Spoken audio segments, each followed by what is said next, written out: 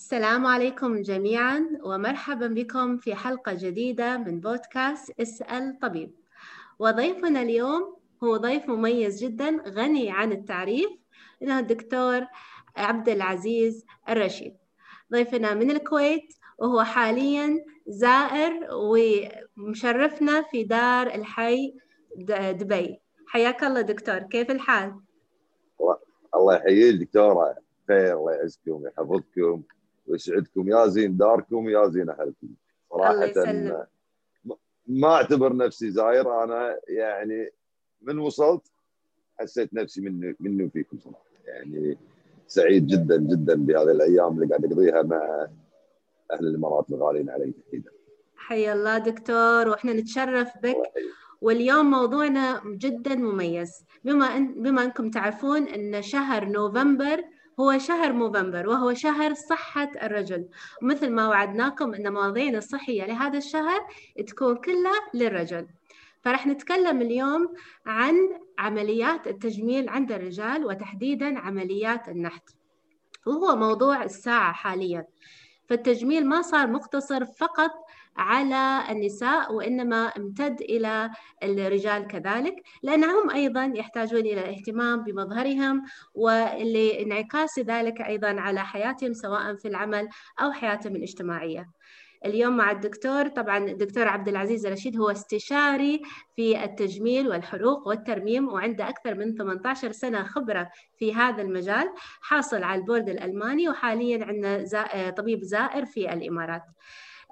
دكتور، يعني وإحنا نحب نبتدي عن عمليات التجميل عند الرجال. يعني أنا سويت مثل ديسكشن خفيف عندي بالسوشيال ميديا، واكتشفت أن نص الرجال، أو خلينا نقول نص المجتمع رجال ونساء، كانوا ضد عمليات التجميل عند الرجال ويشوفونه شيء يعني غير مقبول. فتفاجأت أنا بذلك. فشو رأيك بهذا الموضوع؟ هل ما زال موضوع عمليات التجميل عند الرجال موضوع يعني تابو أو يثير الريبة؟ والله شوفي، حقيقة هي المسمى بحد ذاته، مسمى التجميل هو الخطأ. اليوم لما نتكلم على عملية التجميل اللي تدعى، يعني هي ليست عملية تجميل أضافة. حتى في لغة التخصص نفسه تسمى بالبلاستيك سيرجري. كلمة بلاستيك سيرجري عمرها بالترجمة لو تحطينها بجوجل بأي مكان ما تكون مسماها تجميل. هي بلاستيك من كلمة يونانية اسمها بلاستيكوس، هي تغيير من حال إلى حال. لأن تعرفين البلاستيك سهل التغيير وتشكيل البلاستيك. لكن كلمة تجميل لما نتكلم عنها هي مسمى متعارف عليه، لكن الحقيقة والواقع هو ليس بتجميل. اليوم الحالات اللي نشوفها من الرجال هي حالات فعلا تستدعي التدخل، لأن هي علاقة ما بين الرجل وثقته بنفسه. الرجل إذا فقد الثقة بنفسه تفقد علاقاته المجتمعية، تفقد حتى هواياته، تفقد حتى إبراز رجولته في العالم والتعامل مع البشر والآخرين. قد يكون هناك أشياء كثيرة يخجل منها الرجل، لكن في الحقيقة أكثر خجل لما يكون عنده مشكلة جسدية يصعب إبرازها ويصعب إبراز معالم جسمه. فلما نحط الأمرين، الخجل من الشكل الداخلي للجسم والتعامل مع المجتمع، فبالتالي تفوق الثقة، وبالتالي صارت عمليات التجميل للرجال هي مطلب وحاجة أكثر مما هي دلع وفشخرة باختصار. يعطيك العافية دكتور، وأنا أتفق وياك تماما أن الحين عمليات التجميل، أو خلينا نقول عمليات اللي هي الترميم والمحافظة على الشباب، وأن الواحد يحافظ على شكله ومظهره بشكل لائق، هي ضرورة، فلم تصبح كمالية مثل قبل.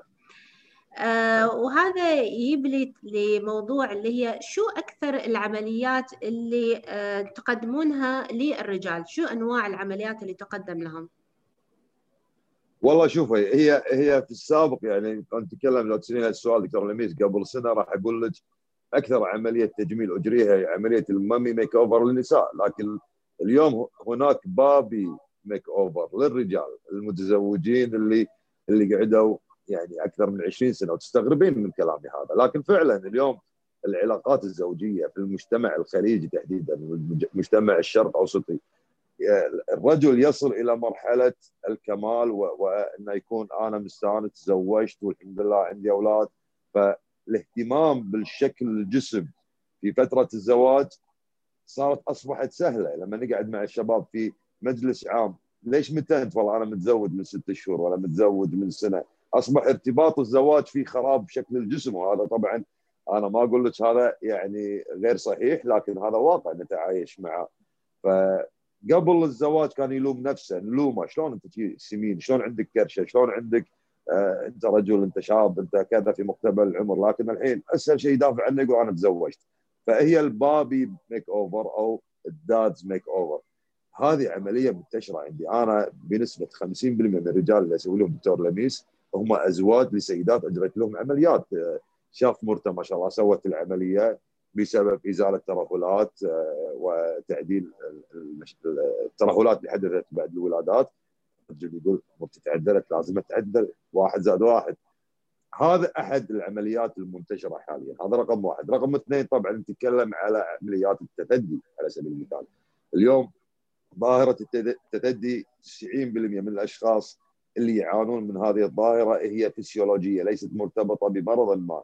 فجينيا وبالطفوله ونوع التغذيه اللي يتغذاها الطفل يصبح عنده الصدر الانثوي، فبالتالي يكون عنده عقده بابراز معالم صدره قدام الناس، فتصير عنده عقده نفسيه، فدائما يلبس القميص الاكبر ويحاول يغطي نفسه بالملابس بحيث انه ما يبين ابراز صدره.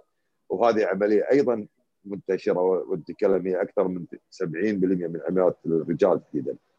العمليه الثالثه اللي هي عمليه شد الترهلات. اليوم نتفوق نحن في الخليج باحلى انواع الاكل، يعني مطاعمنا ما شاء الله منتشره، واذا كنا نبي نستانس نروح المطعم، نروح المطعم. يعني هذا منطق، يعني الازواج الاقارب يلا انا عازمكم، كلمه انا عازمكم فيها اكل، فبالتالي فيها زياده بالوزن في حال عدم الاهتمام بالرياضه وغيرها. ناهيك على اليوم دول الخليج تتفوق، طبعا نتفوق جراحيا اكيد، لكن نتفوق ايضا بنسبه السمنه عندنا في المجتمع الخليجي. في الامارات والكويت والسعوديه وقطر يعني عندنا اعلى نسبه سمنه، بنفس الوقت عندنا افضل جراحين لهذه السمنه المفرطه. فبالتالي اصبح الناس الحمد لله رب العالمين مع زياده عمليات السمنه ونجاحها وتحقيق الانجازات من هذه النوع من العمليات بعلاج مرض السمنه، تلاقين هذا المجتمع الذكوري وصل وزن جميل، وصل الى وزن مثالي، لكن لم يصل الى تناسق بالجسم، لانه تفاجأ وكان سمين صار ضعيف، لكن تفاجأ بتساقط بالجلد. يعني باختصار الجلد يمثل عمر اكبر من عمره، فبالتالي هذا النوع من العمليات اليوم يعتبر ثالث اكثر عمليات للرجال. يعطيك العافية دكتور. وفعلا هي موضوع العلاج اللي هي شد البطن والترهلات فعلا، يعني هو هذا نحصله في السيدات ممكن بعد الحمل أو أيضا فقدان الوزن، وأيضا نشوفه بالرجال.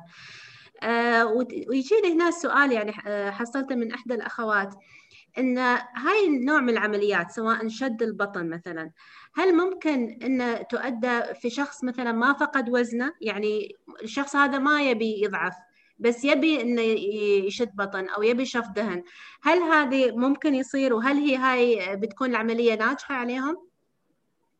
هني نرجع الى من ما نسميه الدخلاء في عالم جراحات التجميل. اليوم اي واحد ما يفهم بالطب ولا يفهم بالجراحه يقول انا جراح تجميل او انا افهم بعالم الجمال، لان اسهل شيء ما اسميه التكسب على رؤوس الصلعان.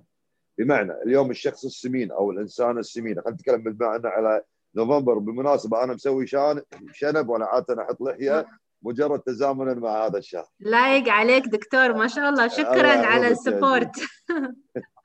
فهي امانه الحقيقه ان هذا المرض، مرض السمنه، هذا الشخص من يعاني من مرض السمنه هو اسهل من غيره ان يضحك عليه، بمعنى انه يروح حق عياده معينه الى دكتور معين فاقد للاهليه الجراحيه وفاقد الى اخلاق المهنه، ويستبضع بجسد هذا الانسان ويعرض له عمليه تجميليه لتحويله من سمين او ما يسمى دخلوا عيادتنا سمان تطلعون غصن البان. يعني كيف طريقه. فهذا الرجل السمين لما يعطيه جراح تجميل يقول انا راح احولك من كذا الى كذا، بالتالي راح يلجا الى هذه العمليه لانه بيوصل حق الجسم اللي يتمناه. لكن الحقيقه والواقع فهو عرضه الى الوفاه وعرضه الى الخطوره، واهم من هذا كله لن يصل الى الجسم المثالي ابدا اذا ما وصل الى وزن مثالي.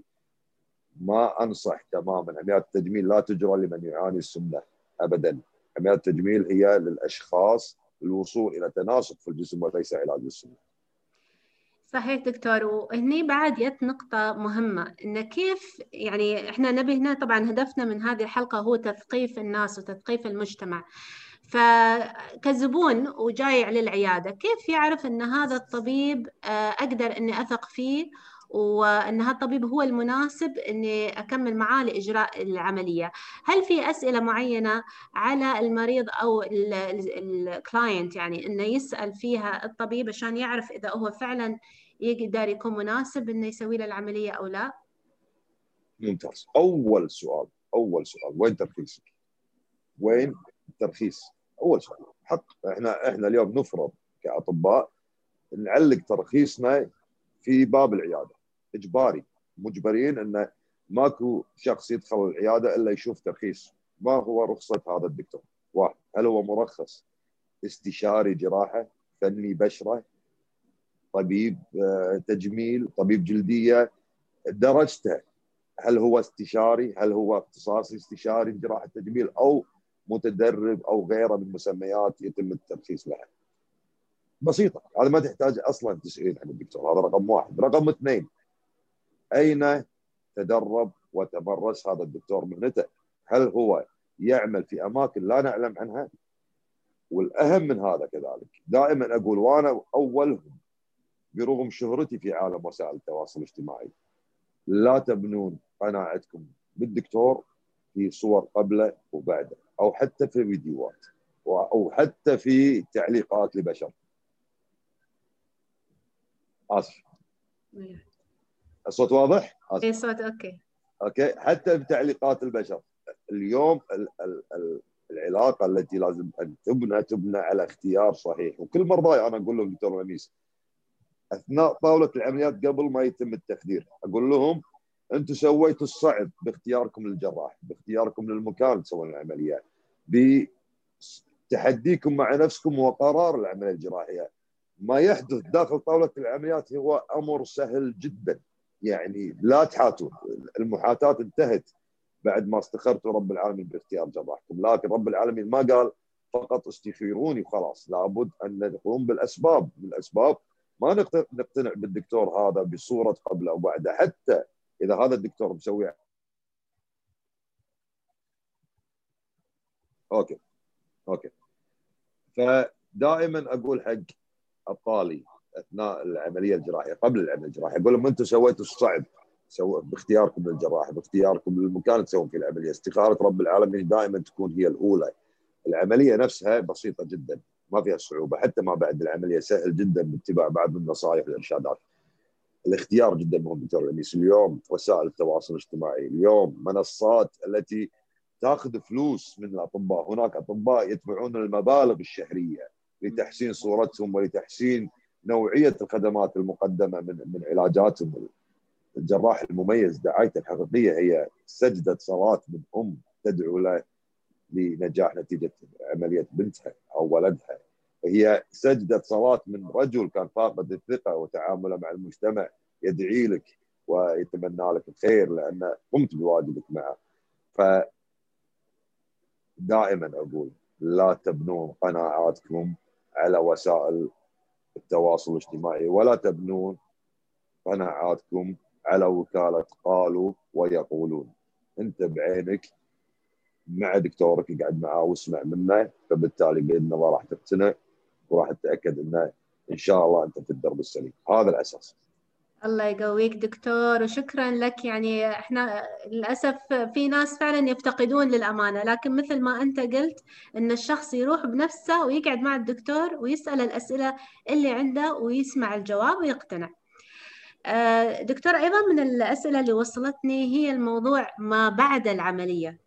يعني الحين الشخص مثلا ايش كثر من وقت يحتاج عشان يتعافى، خلينا نقول من عمليات اللي هي شد الجلد كونها هي الأكثر انتشارا، ومتى يقدر يمارس حياته الطبيعية، وشنو بيصير لو زاد وزنه بعد العملية؟ هو شوف، اكيد ما في جارنتي مدى الحياه، احنا مو وكاله سيارات عندك جارنتي وتعالي كل 6 اشهر شيكي، لا.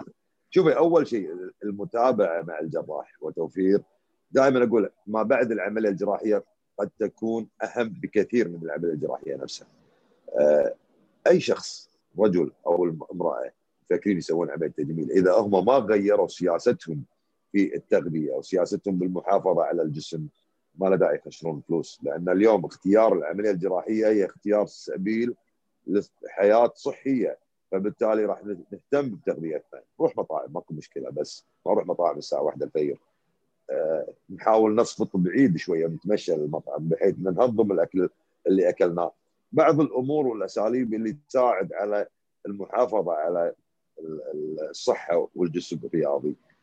العمليه ستزيل جلد مترهل ان كان، وستزيل تكتلات دهنيه ان كانت، لكن اذا انت ما حافظتي ورديتي على عادات القديمه اللي كنت تمارسينها قبل العمليه الجراحيه، فبالتالي يا ابو زيد ما غزيت. هذا رقم واحد. رقم اثنين، من ناحيه الاستشفاء وفتره الاستشفاء، انا اتكلم بالمعدل العام، نتكلم عمليات الشد بكل انواعها ما بين اسبوعين الى شهر، عمليات الشفط بالكثير 5 ايام الى اسبوع. لكن هذا الامر ايضا يعتمد بكثير على طبيعه الانسان، في ناس يحبون اللمه حولهم، في ناس يحبون يسمعون اللي حواليهم ويكونون قراب منهم، هذا المجتمع الخليجي. في ناس لا والله ما يحبون يبينون انهم ضعاف او او عندهم مرض او عندهم ضعف، فبالتالي تلاقي استشفائهم اسرع. ما اقدر احدد موعد معين لمتى عوده ممارسه الحياه الطبيعيه، لكن بالمعدل العام نتكلم بالكثير شهر يقدر الانسان يمارس حياته الطبيعيه كانه لم يجري له عمليه جراحيه. ممتاز.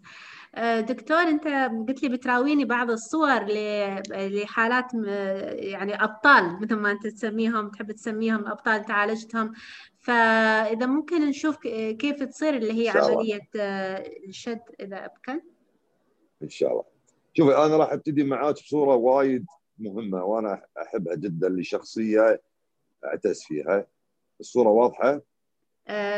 إذا بعد ما ظهرت عندي، أيوة يمكن الحين، أي نعم واضحة. ممتاز.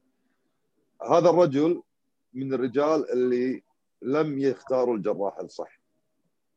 للأسف استغل العملية الجراحية بزيارته لبعض الاستشاريين، وأنا كنت واحد منهم، وراح أجرى عمليته خارج البلاد بسعر أرخص. والطريقة اللي أنا أتكلم عنها اليوم، هناك نوع من أنواع التشخيص بالإنترنت. دكتور لميس، التشخيص بالإنترنت في زمن الكوفيد ممتاز، خطوة ممتازة للمتخصصين في الطب والباطنة، لكن في تخصص جراحة التجميل تحديدا هذا الأمر غير أخلاقي. كيف أنا أقول حق مريضة ابعثي لي صورتك وانت شايله هدومك، او وريني فيديو جسمك وانت شايله هدومك، بعدم حضور شخص من راح يكون موجود بهذا السيرفر او من راح يستلم هذه الصوره؟ فبالتالي هذا الشخص دز صورته الى الخارج وشخصوه وعطوه سعر عمليه رخيص، فقال انا بروح اسوي العمليه. تم اجراء العمليه شد حزامي، الصوره اللي على اليسار تشوفينها، شد حزامي سفلي وشد ايضا ورفع للصدر. يعني شوفي شكل الجسم بعد عمليه شد حزامي مع شد للصدر. الرجل رجع ولا كأن شيء صار. هذا الرجل كان وزنه 170 كيلو. أيوة. ونزل وزنه، صارت عنده ترهلات، لكن استغل سعر العمليه عند الجراحين الاستشاريين وراح عند احد المراكز في احد الدول بسعر ارخص واجرى العمليه. وصار الهم عنده همين، لا هم الترهل اللي موجود عنده، وايضا هم عدم الثقه اللي موجود عنده، بالاضافه الى التشوه اللي حصل. هذه مو مضاعفات دكتور، راح نتكلم مضاعفات جزء رئيسي من الجراحه، هذا تشوه حقيقي في شكل الجرح. ليش؟ لان اليوم لاحظي وين اماكن الصدر، لاحظي الترهل اللي موجود. انت لما تعالجين ترهل لابد ان يزال الترهل، لما تعالجين الصدر لابد ان يكون هناك تناسق بين الحلم اليمين والحلم اليسار وجزئيه الصدر هذا يعتبر ليس بمضاعفه جراحيه. هذا سوء تقدير كبير جدا من الجراح القام بهذه العمليه بوضع هذا الشكل من الجروح. طبعا هذه عمليه سويت له عمليه اعاده شد حزامي بالكامل، بالاضافه الى جرح طولي، بالاضافه الى شد ورفع الصدر بالكامل بعمليه واحده دكتوره. ما شاء الله دكتور، يعني نتيجة رائعة. وأنا يعني لما أشوف الفرق الشاسع، يعني حتى منظر شتفة نفسه تغير أصلا، يعني في تناسق واضح. يعطيك العافية دكتور. الله يعافيك. أوريك صورة ثانية نعم. لأحد الأشخاص.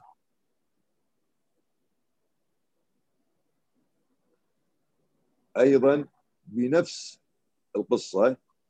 هذا الرجل إذا تشوفين الصورة واضحة. واضحة الصورة دكتورة؟ واضحة الصورة. نعم. نفس قصة الرجل السابق، أيضا كان سمين وكان يعاني من ترهلات. هالمرة راح إلى جراحين في دولة يعني متقدمة نوعا ما في مجال الطب، الحمد لله مو بدولنا بالخليج، وأجرى عملية شد حزامي بالإضافة إلى عملية رفع للصدر. لكن اللي سواها له ما هو جراح اختصاصي في جراحة التجميل. اوكي. لو تلاحظين الصورة في وضعية الأولى اللي على اليسار، وهو بوضعية الوقوف بعد عمليته الأولى اللي أجراها عند هذا الدكتور بعد 2 من عمليته. ما زاد وزنه، هذا هو وزنه نفس العملية أو أقل. قمت بإعادة ترميم كامل لمنطقة الصدر، وقمت بإعادة ترميم كامل لمنطقة البطن، وشد حزامي سفلي وشد حزامي علوي. هذه بالمناسبة العملية اللي والله تم اعتمادها في العالم لطريقتي في مسألة شد الحزام السفلي وشد الحزام ورفع الصدر العلوي في عملية واحدة. ما شاء الله دكتور، ألف مبروك.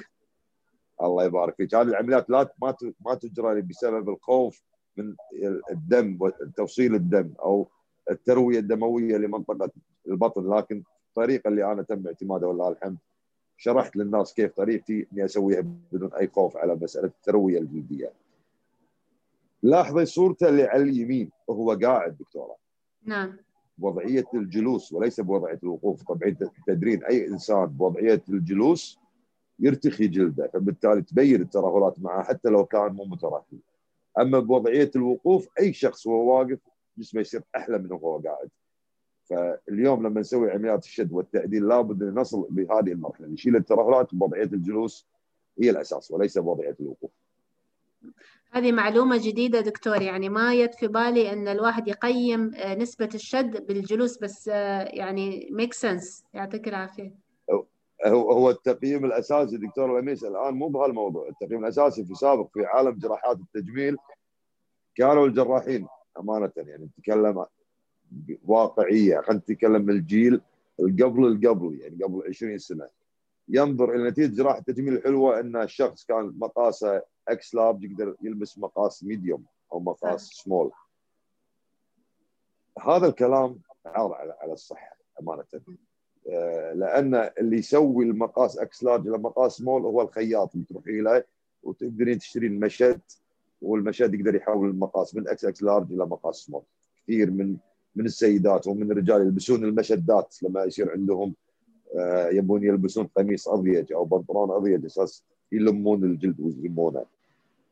جراحه التجميل اذا تم القرار لها وتم اتخاذ هذا القرار الجريء في حياتكم لازم يبنى على نتيجه ما تحتاجين انك تلبسين ملابس اساس تغطين شكل جسمك حتى بالمقاسات.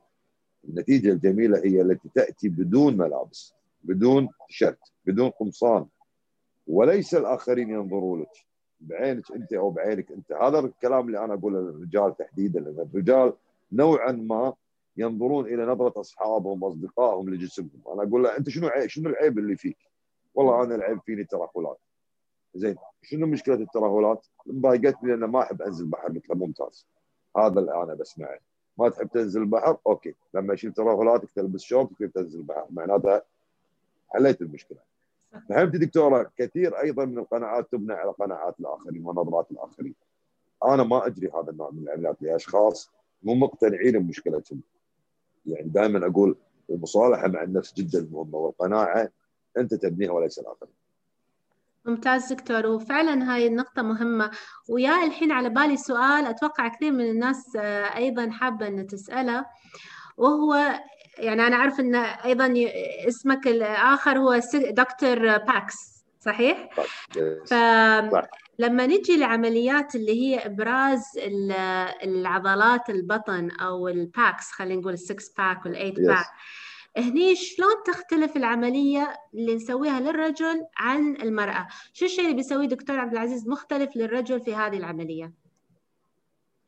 سؤالك وايد حلو دكتورة، جدا حلو، لأن هذا أيضا من أنواع التسويق اللي أنا دائما أحاربه، هو رسم الفوتوشوب أو صور الفوتوشوب أو عمليات الفوتوشوب. شنو عمليات الفوتوشوب؟ هي عمليات حقيقية موجودة في عالمنا هذا، وهناك للأسف كثير من الجراحين يدعون هذا النوع من العمليات.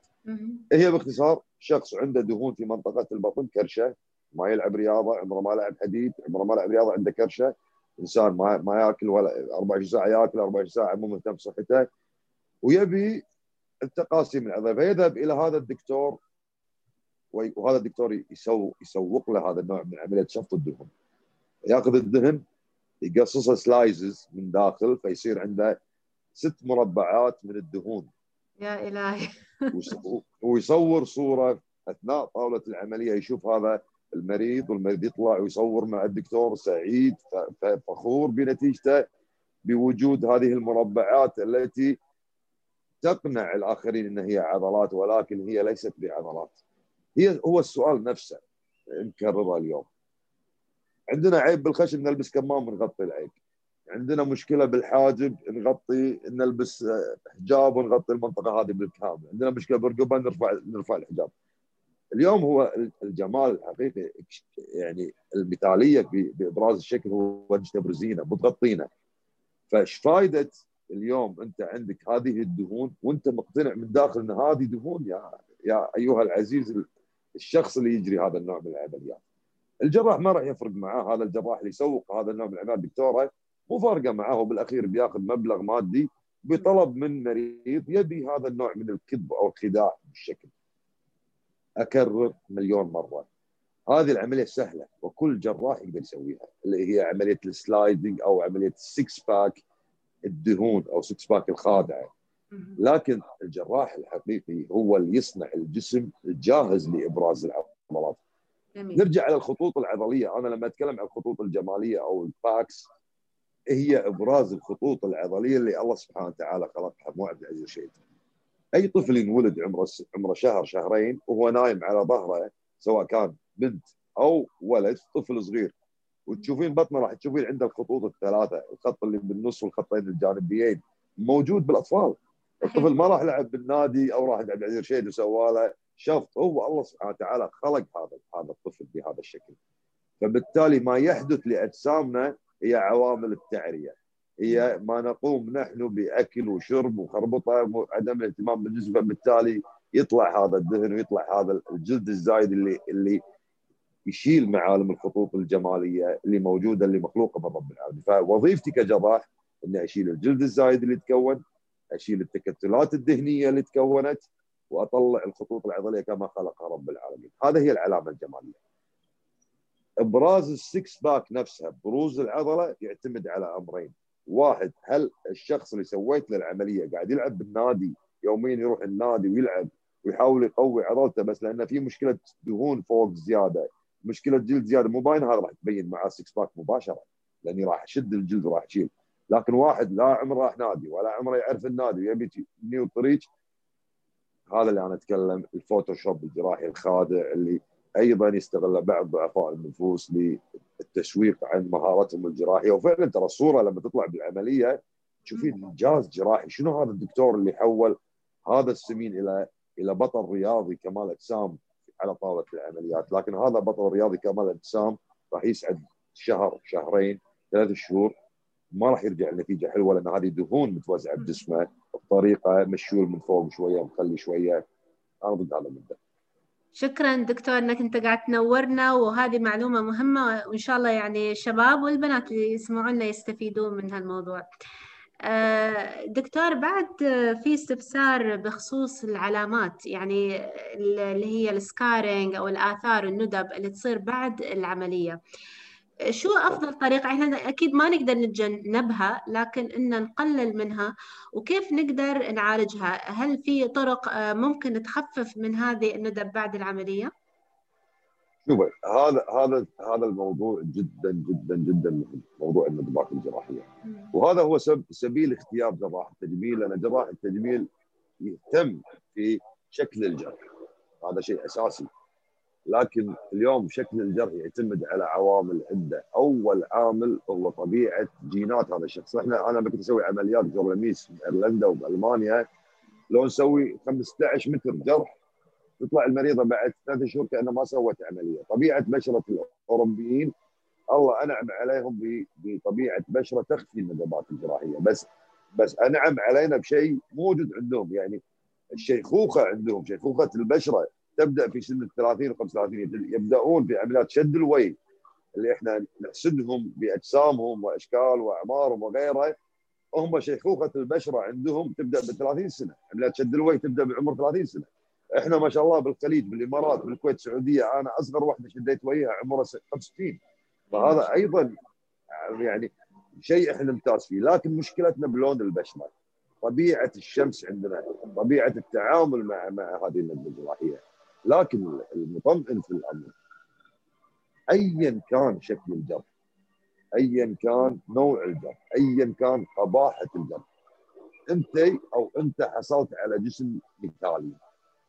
ان كان الجرح قبيح فهناك علاج، هناك علاجات كثيره، سواء بكريمات التقشير، سواء باجهزه الليزر، سواء حتى بالتطور الجديد، يعني احدث ثوره اللي هو التاتو الطبي او الميديكال تاتوينج. هذا نوع من الاشياء اللي احدث ثوره في عالم الجروح والندبات الجراحيه. اللي ما يتعوض واللي ما يتعدل هو شكل الجسم. هني النقطه اللي انا دائما اقولها. اليوم نحن نشتري جسم حلو، ونشتري تقاسيم عضليه جميله، ولكن ضريبه شراء هذا الامر هو ندبه جراحيه. لكن الندبه الجراحيه بكل بساطه ايا كان شكلها نقدر بسهوله نبيعها بالعلاجات اللي متوفره. شكرا دكتور، وأكيد أن الحين رفعت الأمل للكثير وحمستهم إن شاء الله. وأنا أنصح أن أي شخص حاب أن يسوي عملية تجميل يبحث ويسأل الناس الصح. يعني كل ما كان الوعي قبل الإقدام على هذه الخطوة واضح، كل ما كانت إن شاء الله الخطوة واثقة وتكون ناجحة بإذن الله. دكتور، احنا ما نبي نطول عليك يعني، لكن الحديث معك لا يمل. كلمة أخيرة توجهها للرجال وللنساء أيضا بهذا الموضوع وبخصوص النحت، إذا تحب. والله شوفي، أنا بتكلم يعني بحبي لهذا الأرض صراحة. أول شيء لما يكون هناك دكتور مثل دكتور مروان الملا، دكتور رمضان البلوشي، كمسؤولين على تراخيص طبية هنا في دبي، فنحن متأكدين أن الجراحين اللي يعملون في هذا المجال هم على أعلى مستوى. هذا واحد. اثنين، هناك جراحين تجميل إماراتيين يرفع لهم الكاب على مستوى العالم لا حصرا. دكتور عمر العامري ابو خليفه، دكتور مقداد الحمادي، دكتور مروان الزرعوني، واسف اذا نسيت اي شخص، دكتور صبا المريوش. هناك كثير من الجراحين الذي يعملون باسم الامارات، هم على اعلى مستوى في جراحه التجميل. اليوم احرصوا على اختيار الجراح داخل غرفه الاستشاره وليس بمن قال وقيل. هناك كثير من الجراحين يستبضعون كثير من القنوات لشراء تمجيدهم بدعايه قبل او بعد. هناك كثير من الجراحين نفسهم يعني يمجدون نفسهم بطريقه تعالوا عندي عرض عمليه شفط دهون بهذا السعر، او تعالوا عمليه شد بهذا السعر ونسوي لكم عروض وخصومات الى اخره من امور. لا تسترخصون اجسادكم. اطبائنا الخليجيين وجراحنا الخليجيين، وطبعا اكيد هناك جراحين عرب كثير مميزين واجانب مميزين، لكن ارجع واقول اختيار الجراح المناسب والمكان المناسب للمريض المناسب. مو اي مريض يقدر يسوي عمليه تجميل، لازم تكون انت في البدايه مجهز نفسك الى هذه العمليه للوصول الى الجسم اللي تتمناه بتغيير مثل ما قلت السبل الغير صحيه والخطا. واشكرك جدا جدا دكتور لميس، الجو حلو وبرج خليفه، يعني مو قادر اقول لك كميه السعاده والطاقه الايجابيه اللي قاعد اعيشها يوميا قبل ما اروح غرفه العمليات وانا اشوف هذا المنظر بالليل والفير. اسال الله يعزكم يا اهل دار زايد يا غالي. الله يسلمك دكتور، والله يحفظك ويكثر من أمثالك، وإحنا سعيدين بوجودك ضيف ويانا، والبلد بلدك والدار دارك، وإن شاء الله نشوفكم في دار الظبي قريبا يعني بإذن الله. ان شاء الله. وبهذا نصل إلى نهاية حلقتنا لهذا اليوم. طبعا للمستمعين عندنا في البودكاست تقدرون تشوفون الحلقة على اليوتيوب أيضا، نزلناها على قناتي في اليوتيوب. وبهذا ننهي الحلقة، وشكرا لكم محدثتكم لميس بوحليقة. شكرا.